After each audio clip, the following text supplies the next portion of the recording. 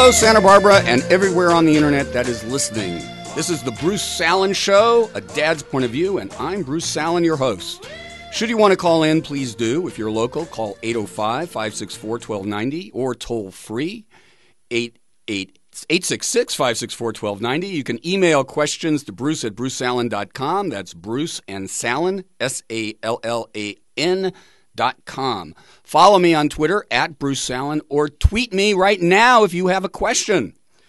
Also, if you haven't already, and I want to know why not, please join the A Dad's Point of View Facebook page. We have over 2,200 members from around the world. It's quite terrific. I hope you caught our Father's Day tribute show last week. It was very emotional for a lot of reasons. And you can listen to past shows on either the News Press TV website or my own website, brucesallan.com. Try and catch the Father's Day show. It will make you cry, a good cry, I promise. I'm proud to announce a new sponsor of our show, North Pier Fiduciary Management, who will be sponsoring the Men's Room segment each week. And today we have Jim Scheinberg, the managing partner, in studio with us to offer some financial tips for families.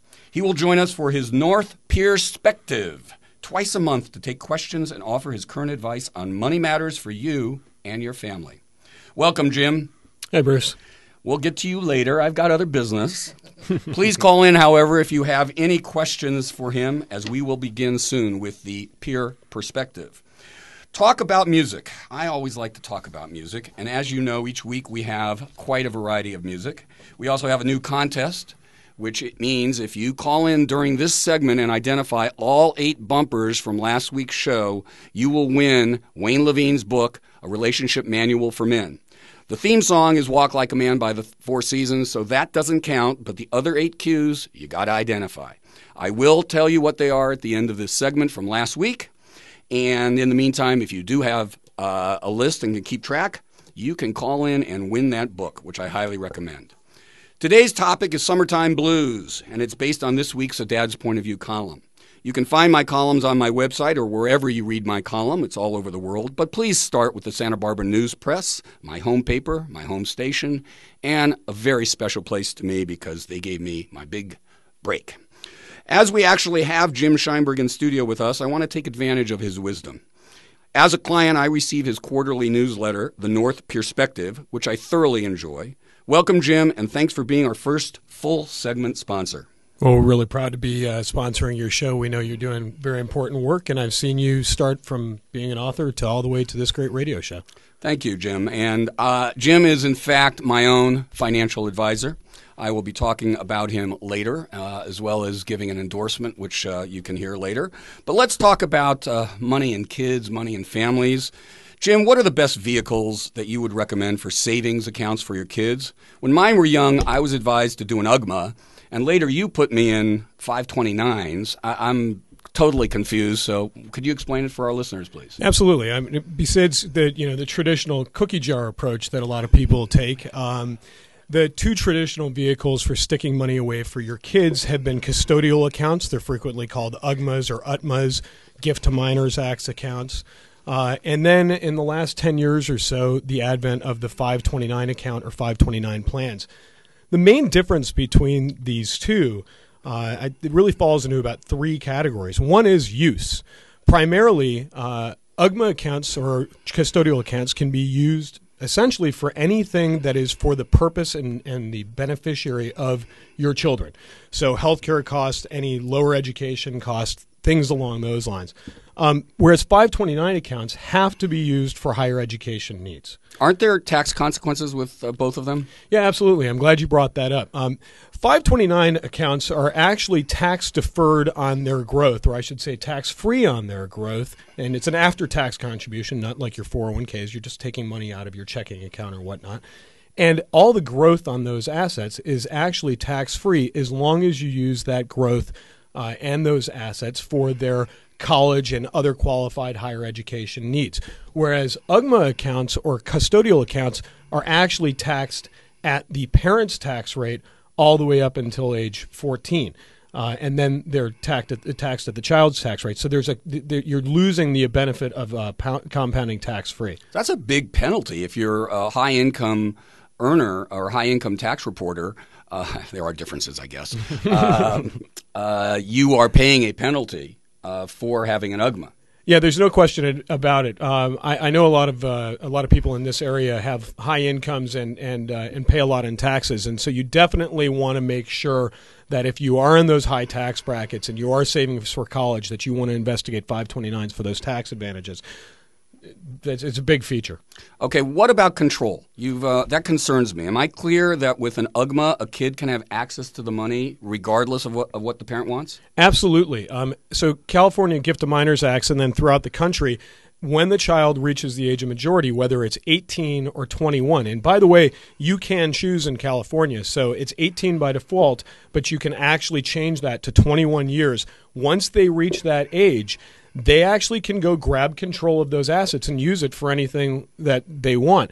At the end of the day, we call it the Harley rule. A child can actually, if they want to, go ahead and use those funds for the purpose of traveling or things that you don't want them necessarily to do. Whereas a 529 account, you actually remain in control of those assets at all times. And believe it or not, you can even, once those assets, either once you're done paying for college or maybe your child decides not to go to school, you can actually reassign the beneficiary.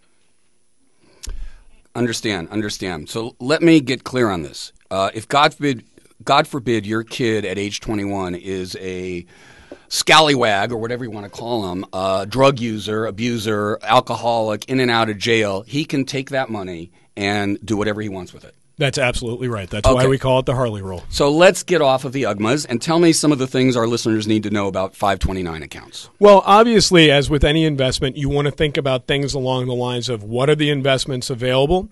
You definitely want to investigate fees. A lot of these are sold through brokerages. And you also want to take a look at the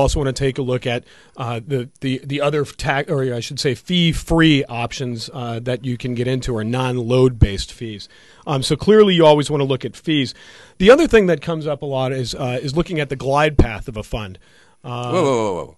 Okay, we're running out of time, but very quickly, what the heck is a glide path? Well, that's a great question, Bruce. It's really important to know what this is. One of the main vehicles or ways that these 529s are used is targeted towards the age of your child. So if you have a 5-year-old, they're trying to get that money ready for them to go to college when they're 18.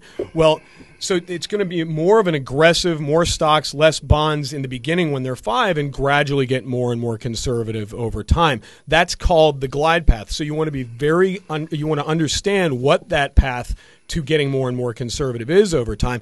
And it's really important because that means that you're going to have a lot of bonds in that portfolio right as that child is getting ready to go to college. And as it stands right now, whereas a lot of people think bonds might be very, very safe, in a low interest rate environment, if that changes, that could actually end up with losses where people think it's the safest time right before college. It could actually result in some damage to those assets. I want to thank you, Jim, for joining us. We are out of time, believe it or not, for this segment. I do want to do as I promised and tell the listeners last week's music. Jim is available for questions on future shows. He will be a guest at least once or twice a month, and you will be hearing more about him as we continue with the Dad's Point of View show. Okay, last week's music. Let's see. First, we had that wonderful, extraordinary song that my producer Richard Dugan found by Groucho Marx, which is just called the Father's Day song. We had Eric Clapton's very powerful My Father's Eyes. We had Tammy Wynette's Stand By Your Man. We had a couple TV themes because I am a yuppie child and I like TV themes. We had Bonanza, to me, the quintessential Dad and His Sons show, followed by the other one with the late great Fred McMurray, TV theme for My Three Sons, and I hope you're tapping your foot right now. As I always have Elvis every week, we had Don't Cry Daddy, which was one of his tearjerker songs, of which he had plenty. We had the great country star Alan Jackson doing Drive. We also had the late, great James Brown doing Papa's Got a Brand New Bag. Not really a dad song, but it had Papa in it. And finally, we had the overly sweet, overly sentimental, overly corny Paul Peterson doing My Dad. My producer, Richard Dugan, is telling me, are you not telling me, that we are almost out of time for a break? So be sure to call in at 866-564-1290 or locally at 805-564-1290. This is the Bruce Sallan Show, A Dad's Point of View on KZSB AM 1290, the Santa Barbara News Press radio station.